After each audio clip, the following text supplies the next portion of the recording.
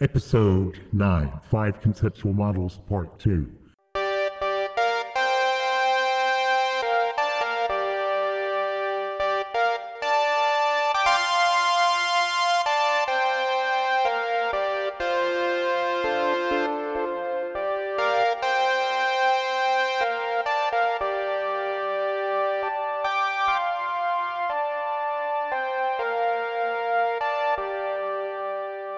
So here are the 5 conceptual models altogether.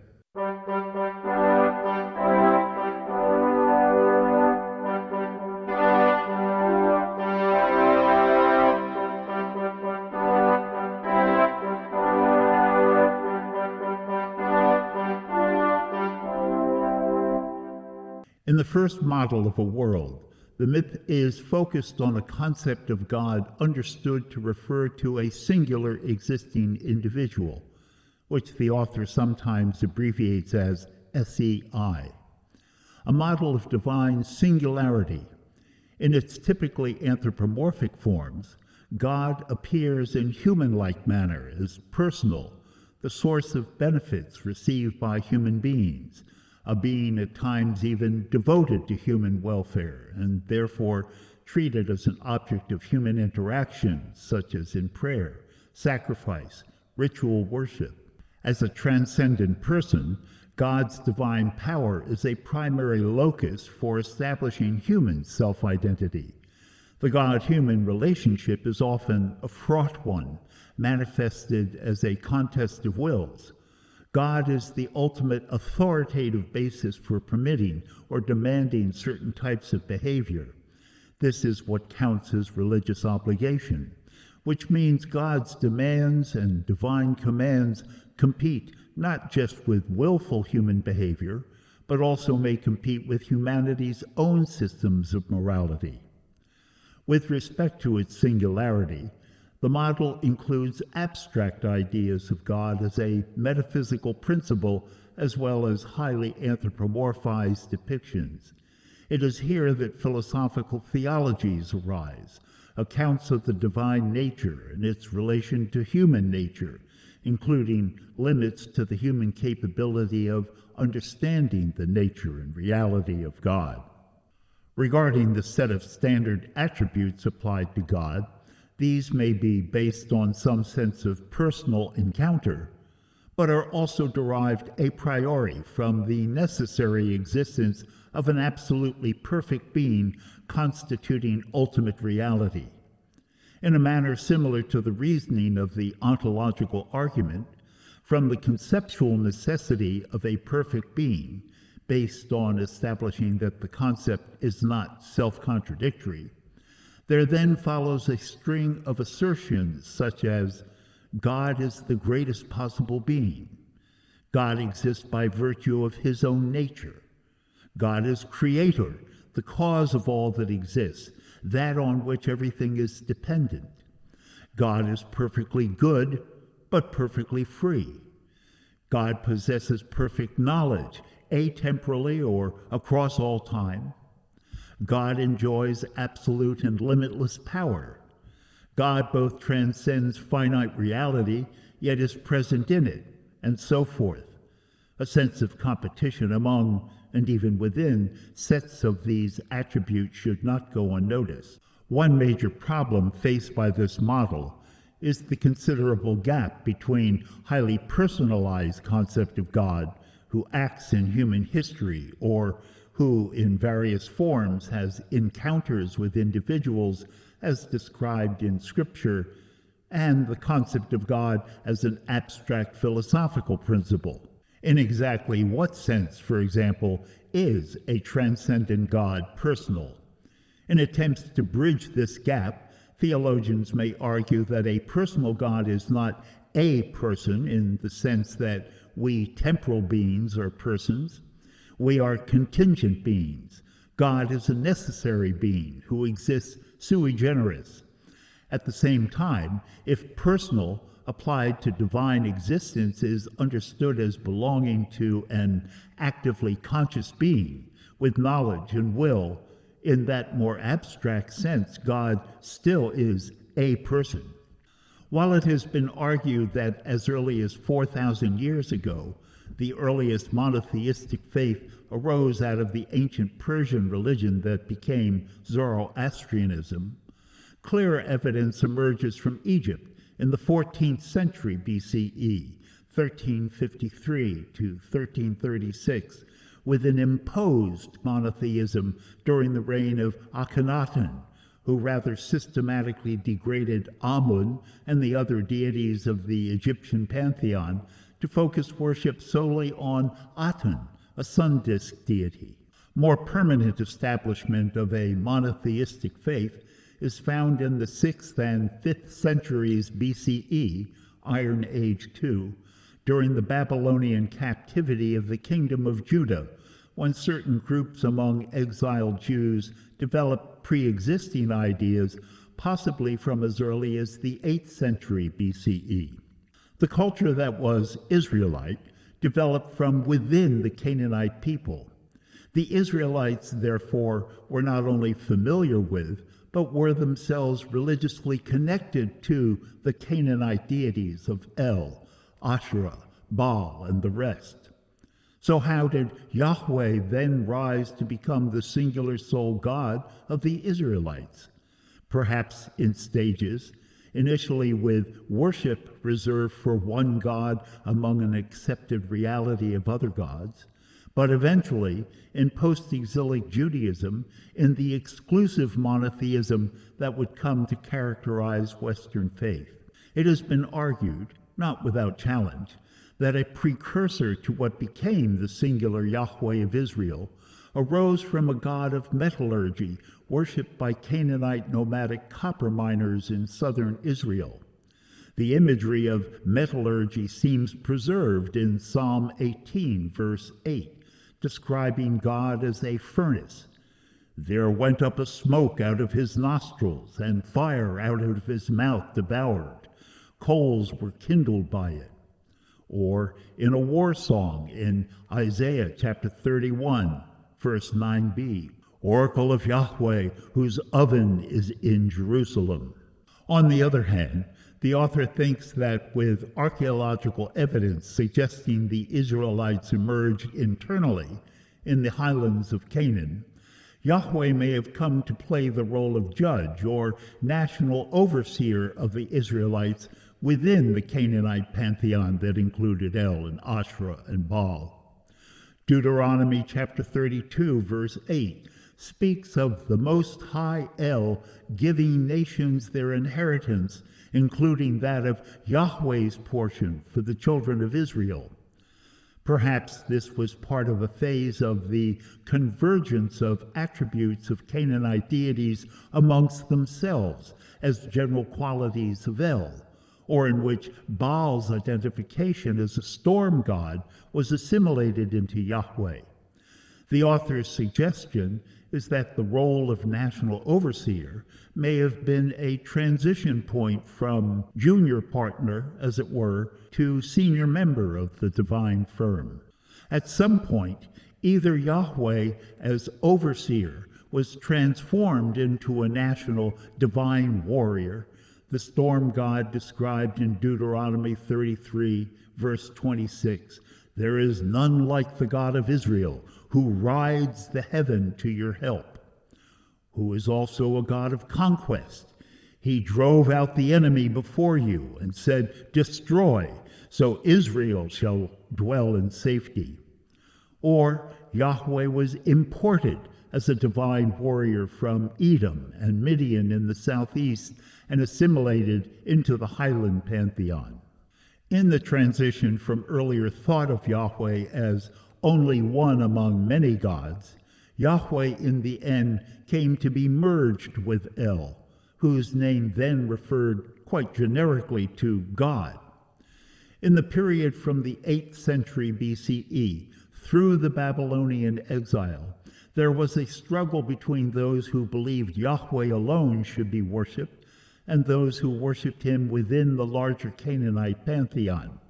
But the features of what became Israelite religion came to differentiate themselves from various Canaanite cultic practices, and this included ending child sacrifice and the worship of geophysical objects such as the sun and the moon. Considering a biblical standpoint, it was during and immediately following the exile that one could say there arose a true theology of Israel's election, a unique covenant with Yahweh, and subsequent divine law. Indeed, it is reasonable to understand biblical monotheism was given its impetus as a deliberately constructed phenomenon by nationalist groups who were editing Hebrew scripture during the exile as a response to the trauma of the conquest. This constructed jealously monotheistic theology under a single national God, only one God, no other gods, was then zealously enforced in the Israelite homeland during the early period of Persian rule. From 538 BCE, when Cyrus the Great, Persian conqueror of Babylon, gave Jews permission to return to Palestine. Like any concept, as human culture evolves, the concept of God as a singular existing individual itself undergoes change. These changes are based on developments in perceptions of the human relationship to God interpreted through social and cultural constraints. Changes most often revolve around the axis of God's relation to the world, the nature of God's transcendence versus his immanence, or the degree to which it makes sense to speak of God as something impersonal versus personal. This monotheistic conceptual model of God as singularity dominates the major Western religions of ancient Israel and Judaism, Christianity, Islam, and also has analogues in other non-Western religious traditions such as Tengrism and, with considerable qualification, even the Hindu tradition. Many indigenous American tribal peoples may have venerated an Father, Creator, Spirit, and nature, but it is difficult to separate an accurate picture of this concept from accounts that are given in post-European contact with the Indians. For example, Roger Williams' A Key into the Language of America, which he published in 1643, combined an Indian language phrase book with observations about Indian life and culture, covering everything from salutations to death and burial. He saw the Indians' recognition of a superior creator power as a force that rewarded those who were good with plentiful corn and other crops. At the same time, one cannot simply equate this superior power with the singular God of Western theology.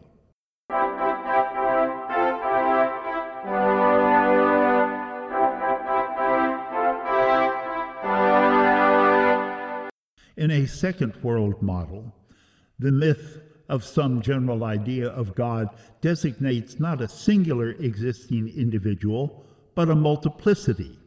The multiplicity is often formed as a collective, a pantheon of deities who interact with one another and with the world. PAN is the code the author sometimes uses. This model may represent the historically earliest way of thinking about God, as multiple divine beings who broadly reflect humanity's attempt to understand its relation to the cosmos. Attention is directed not to a single source or creator, but to an entire collection of entities who often represent aspects of a world perceived as fragmented. Creation occurs through generations of gods, and relationships among divine beings are often as fragmented as the perceived world. Now, certain divine beings may play the role of creator or maintainer of a kind of order or harmony within the cosmos. So in a roughly organized collective of deities embodied in a divine pantheon, one powerful deity may reign supreme for a period of time. This effectively localizes human allegiance to that one entity for the moment.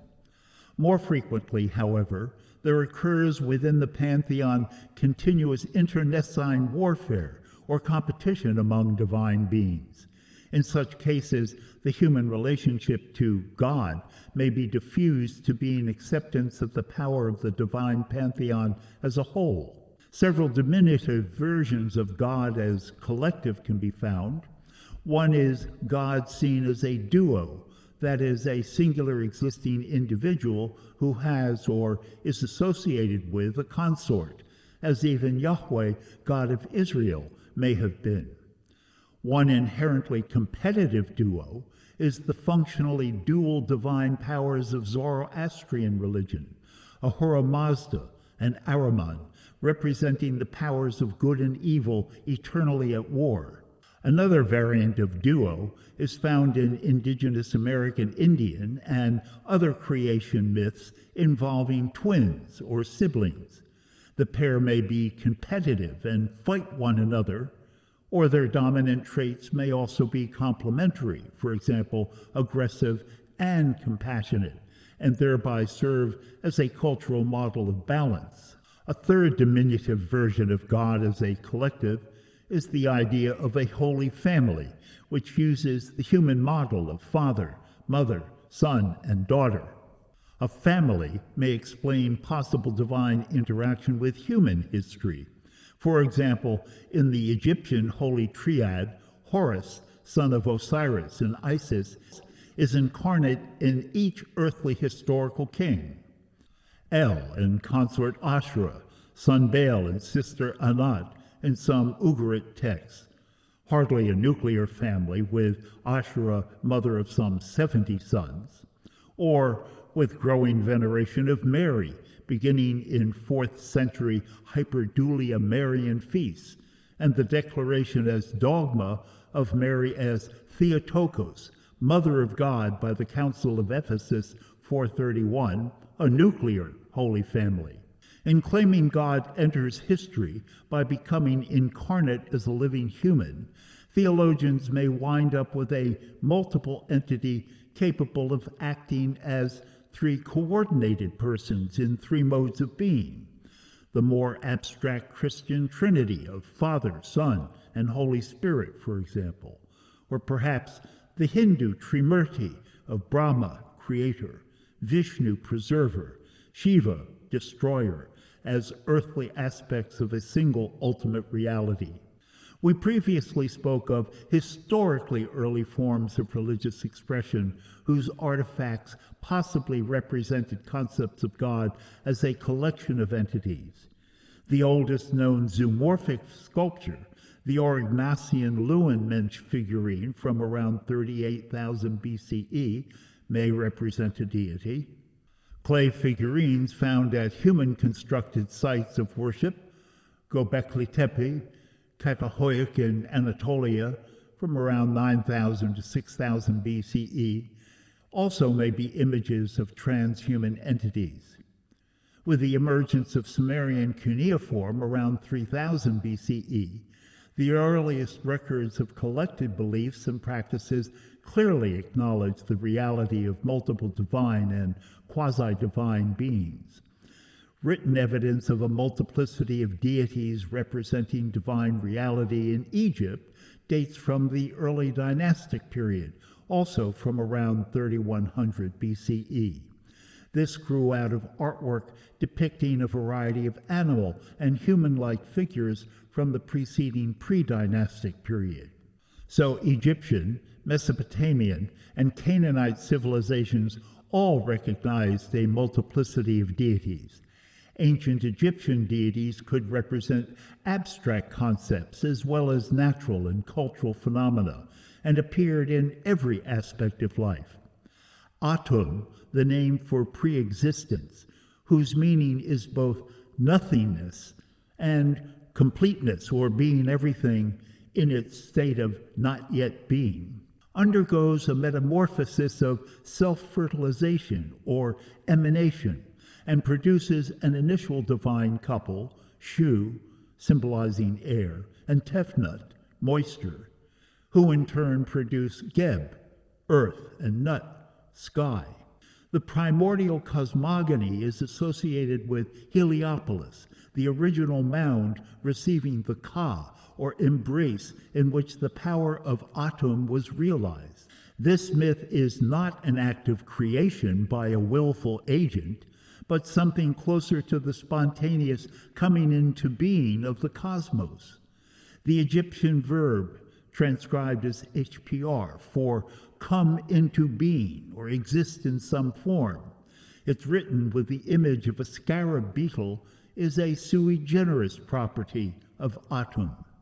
Atum, in a sense, forms itself into a cosmos, and the twin terms Atum, designating unformed form, and Keprer, the changed or formed form, are logically connected aspects of the same primordial state, perhaps akin to the quasi-philosophical concept of, given an infinite plenitude of time, formed existence occurs. Among 1,500 other more easily depicted deities are the falcon-headed sun disk Ra, first mentioned in the pyramid texts around 2400 BCE, Amun, patron of Thebes, Osiris and Isis, who come to rule the underworld, multi-rolled Hathor, represented as a maternal cow, or a woman head-dressed with cow horns, or a lioness, or even a sycamore tree. Lunar Thoth, whose ibis head associated him with wisdom and science, and with truth and the moral principle of Ma'at. Mesopotamian deities tended to be patron city gods.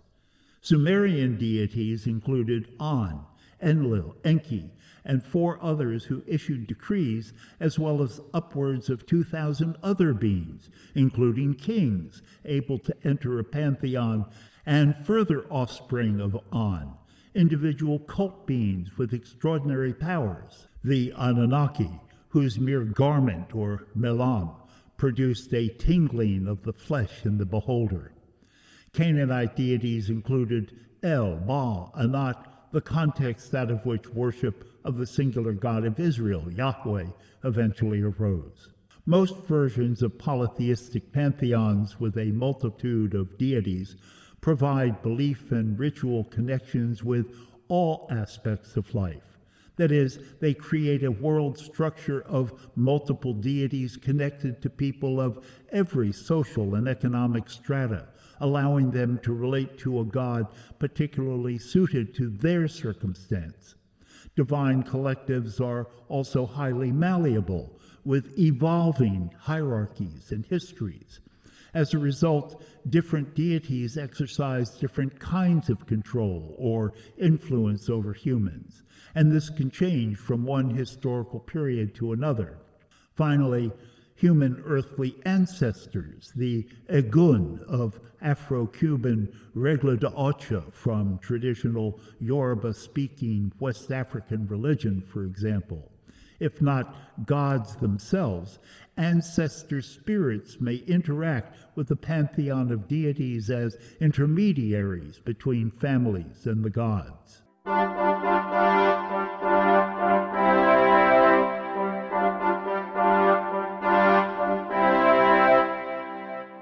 A third conceptual world model is perhaps hardest to capture. Most examples remain strictly historical. In this model, God is locality, envisioned as sacred space, or the governing power occupying that space.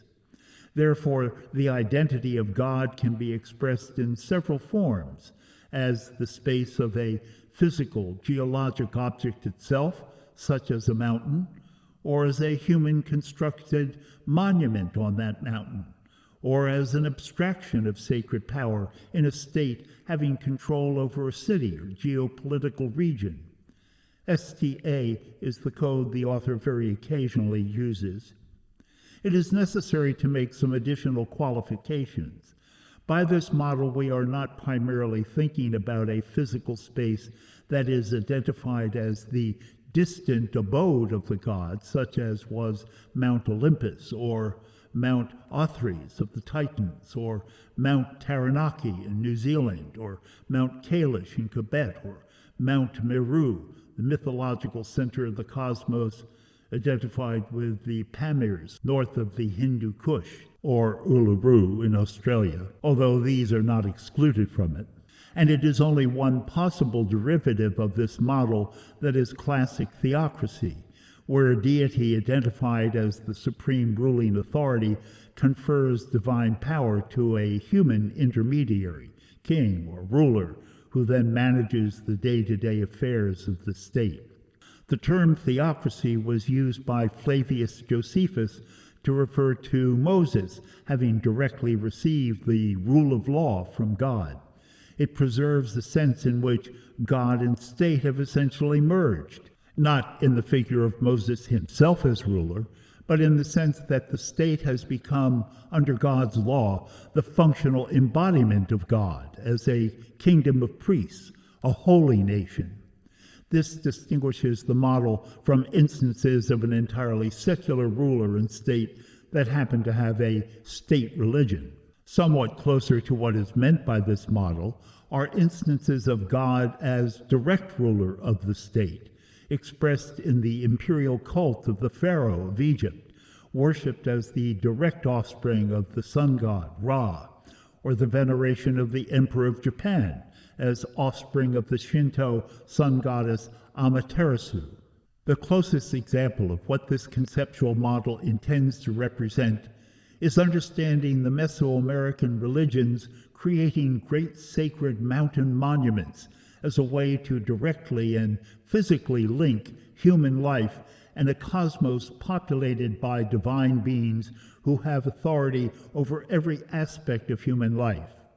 Living in the sacred city of Teotihuacan, as known to the Aztecs 500 years after its collapse around 500 CE, for example, and participating in, or even being the object of, human sacrifice, was living directly within the divine realm. The city's name itself means the place where one becomes deified. Its monumental architecture was integrated with existing geography, and at the same time extended the natural geography, presenting a gigantic image of the cosmos, with its beginnings as a natural cave that served as portal to both the powers of the underworld and the culture's ancestral origins. The city rose toward towering stepped pyramid-like structures dedicated to celestial forces. But these structures also incorporated ordinary living spaces, ceremonial courtyards, and residential areas, all of which were laid out around a four-region image of the cosmos. Similar themes of the divine architecture of the state can be found in remains of the ceremonial centers of earlier Olmec culture, 1400 to 400 BCE, the re-engineered landscape of San Lorenzo that was destroyed around 900 BCE, or the island pyramid of La Venta, which stood at the center of the settlement.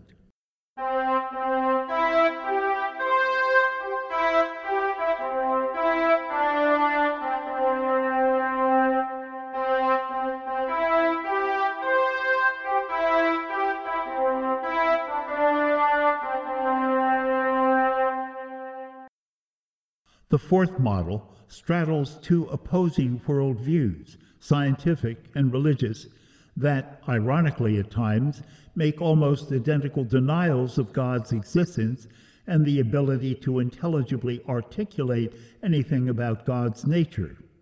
At its core, it perhaps might be best exemplified by Wittgenstein's concluding remark in Proposition 7 at the end of the Tractatus. Woven man nicht sprechen kann, darüber muss man schweigen.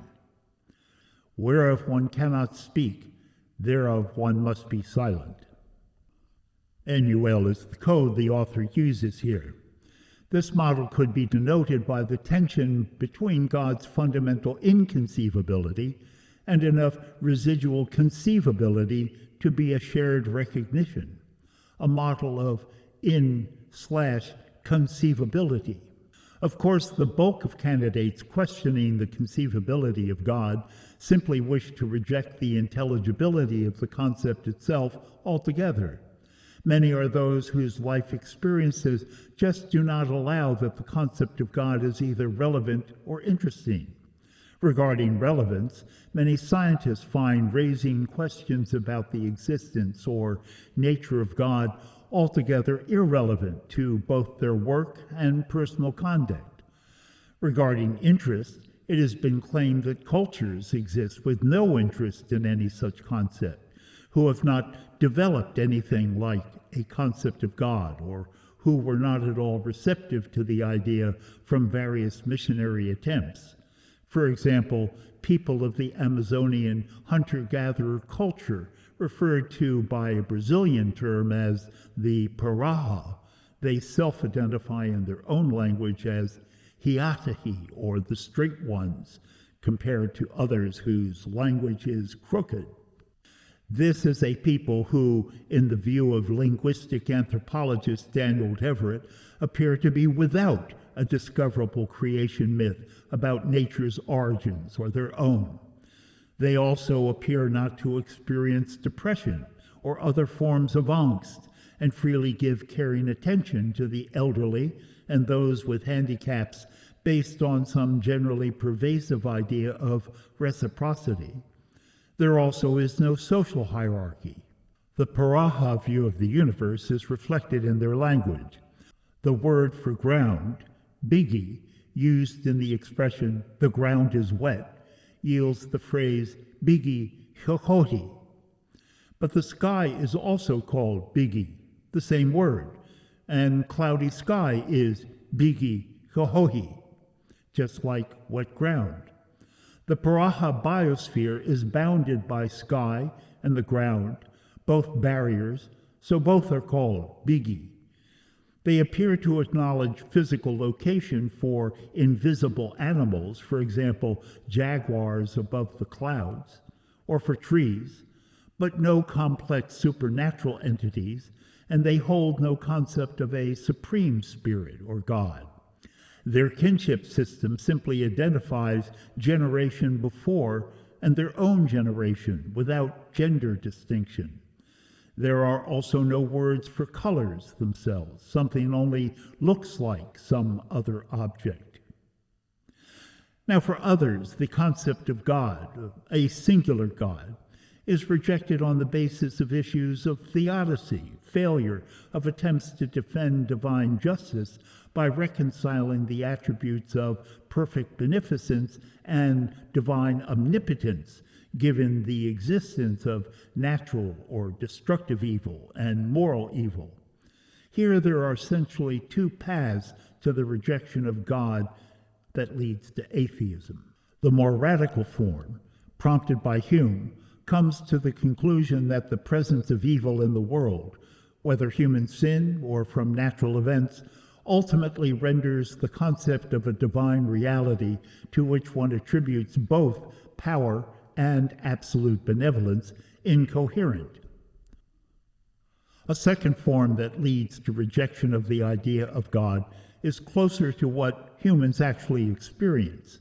This is the form expressed by Dr. Rieu in Camus' novel La Peste, The Plague, 1947, a view which allows that while the concept of God may be intelligible, it finds the idea of God morally repugnant and unacceptable. Rieu cannot accept a God who allows innocent children to die.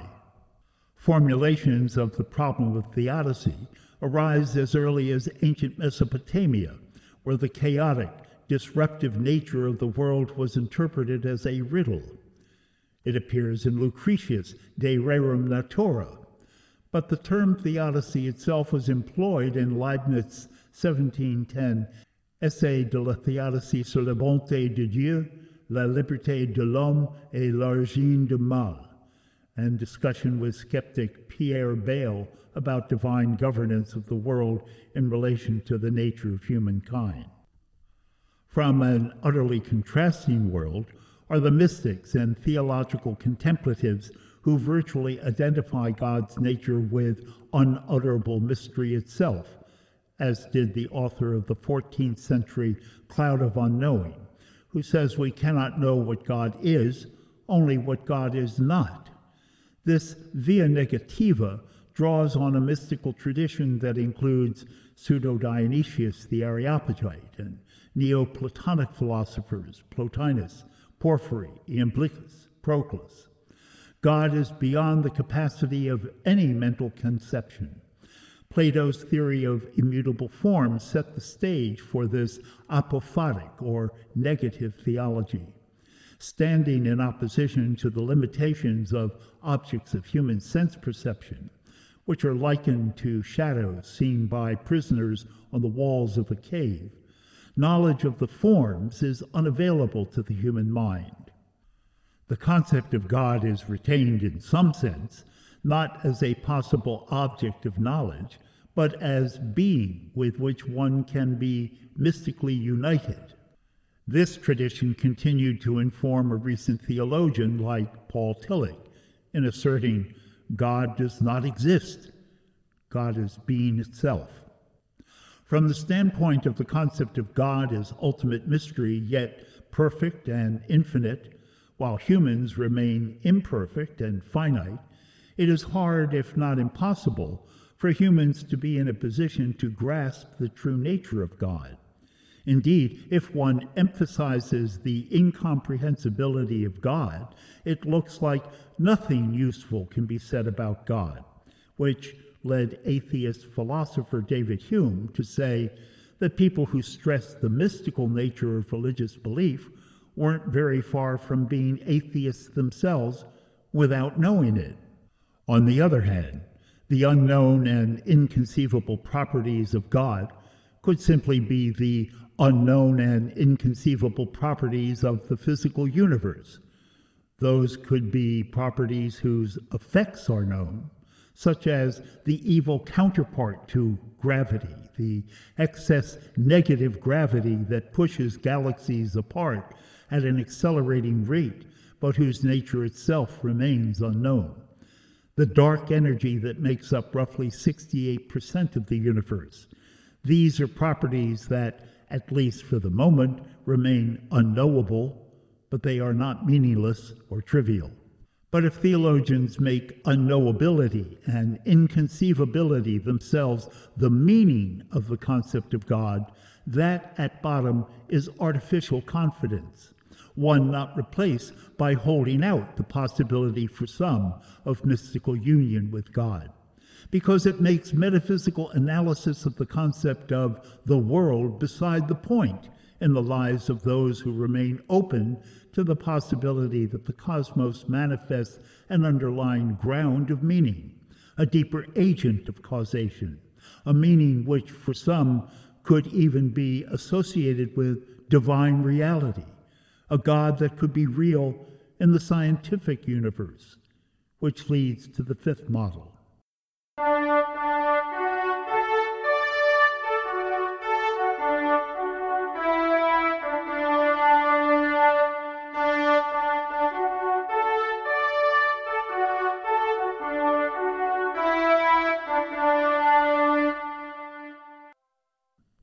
This fifth world model also involves a somewhat divided understanding of the concept of God, although not in so radical a way as the null concept. This model, whose code is NAT, begins with an identification of God with nature in some form or other. That is the base concept, and might be thought best expressed in Spinoza's phrase, Deus sive natura, against what he saw as a tendency to give God anthropomorphic characteristics. In his theologico-political treatise, Spinoza wants to say the word God means the same as the word nature. That is, in terms of causation, whether one attributes things as happening according to the laws of nature or ordered by command of God, one is saying the same thing.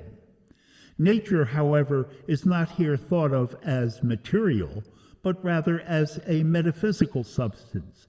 The equivalence God or nature is repeated in the Ethics some 4 times, the concept referring to the universe as an infinite, eternal, and necessarily existing system as a whole.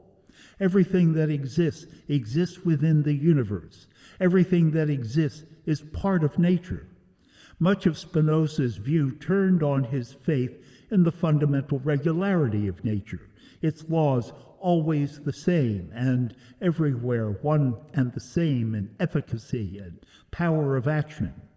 Nature's laws, whereby all things come to pass and change from form to form, therefore involve the same method of understanding.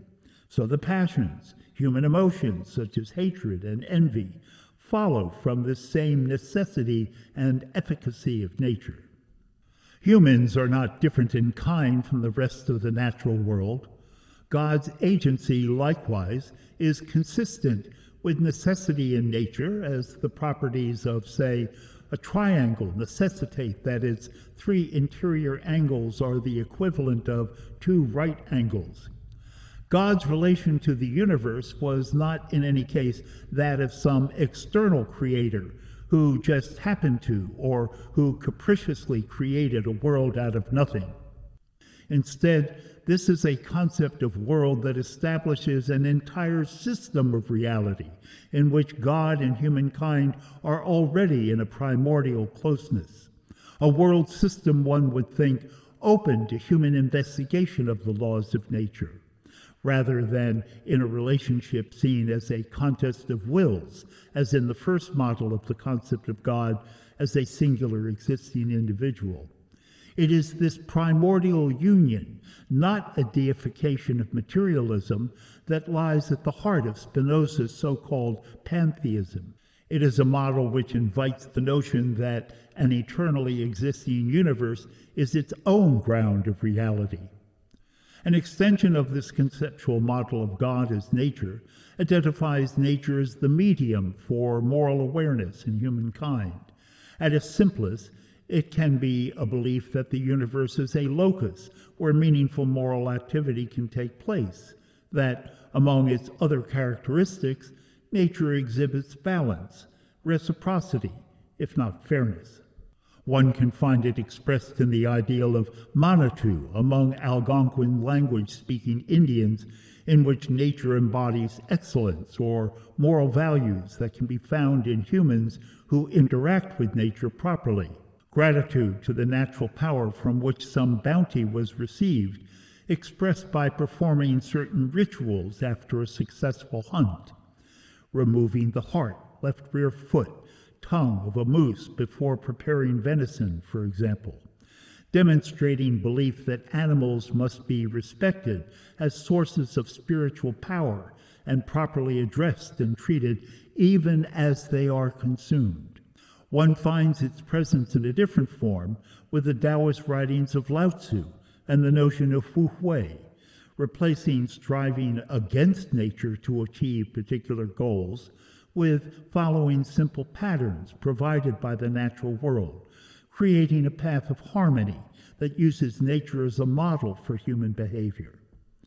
And one finds it in the works of the transcendentalists, such as Emerson, who in his Divinity School address extols the overpowering beauty of nature and then relates it to the even deeper beauty that appears when human hearts and minds are open to the sentiment of virtue, when we are aware of the moral law written on our hearts.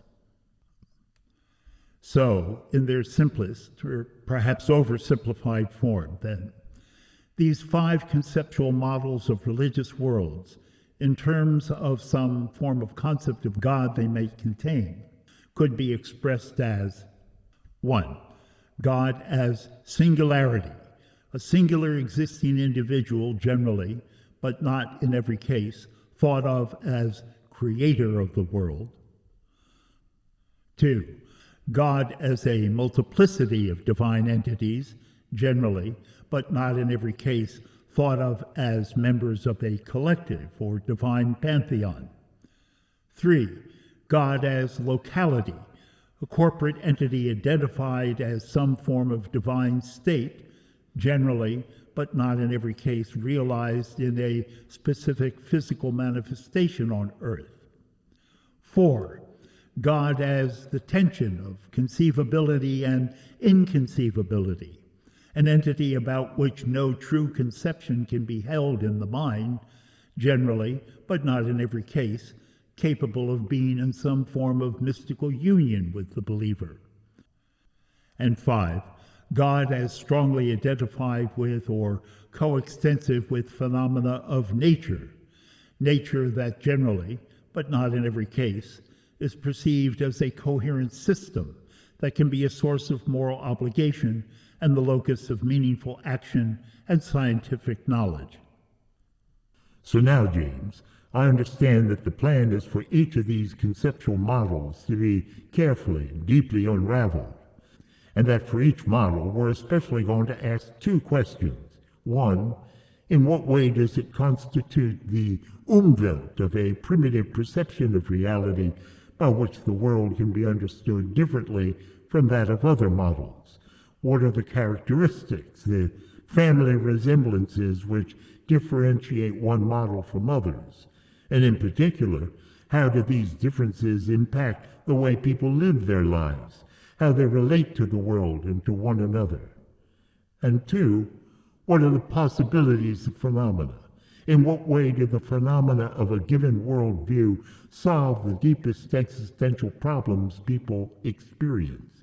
How does the model provide a meaningful response to life's unanswerable dilemmas to help them understand values they honor? And the hope of this investigation is also to uncover whether, or to what extent, a world employing the concept of God is capable of being meaningfully shared, especially if the concept is continually forced to embody contradictions or paradoxes within it. In the end, does the concept become unusable? In the end, do we become like travelers approaching a city thought to lay in one direction, only to find it is in another? Travelers in a world thought familiar, but who then discover they do not know their way about. So does each world, does any world present a consistent myth? And is it a world in which one would want to live as a being whose moral commitments had meaning? Or is the world and the concept of God that maintains the world self-defeating? One other thing, I want to depart from the order in which the manuscript treats these topics.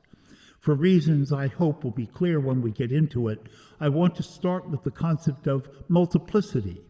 I think there is some historical justification for doing it this way, but also because it will get us away from the tendency to assume religious worlds somehow naturally evolve into singularity, that become a monotheistic theology, if you want to call it that.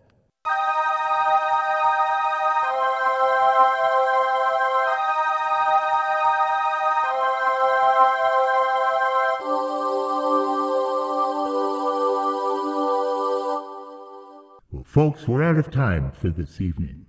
Remember that on Radio XITN, you're connected to the brightest spot on your radio dial. We'll see you all in the next Sunday episode.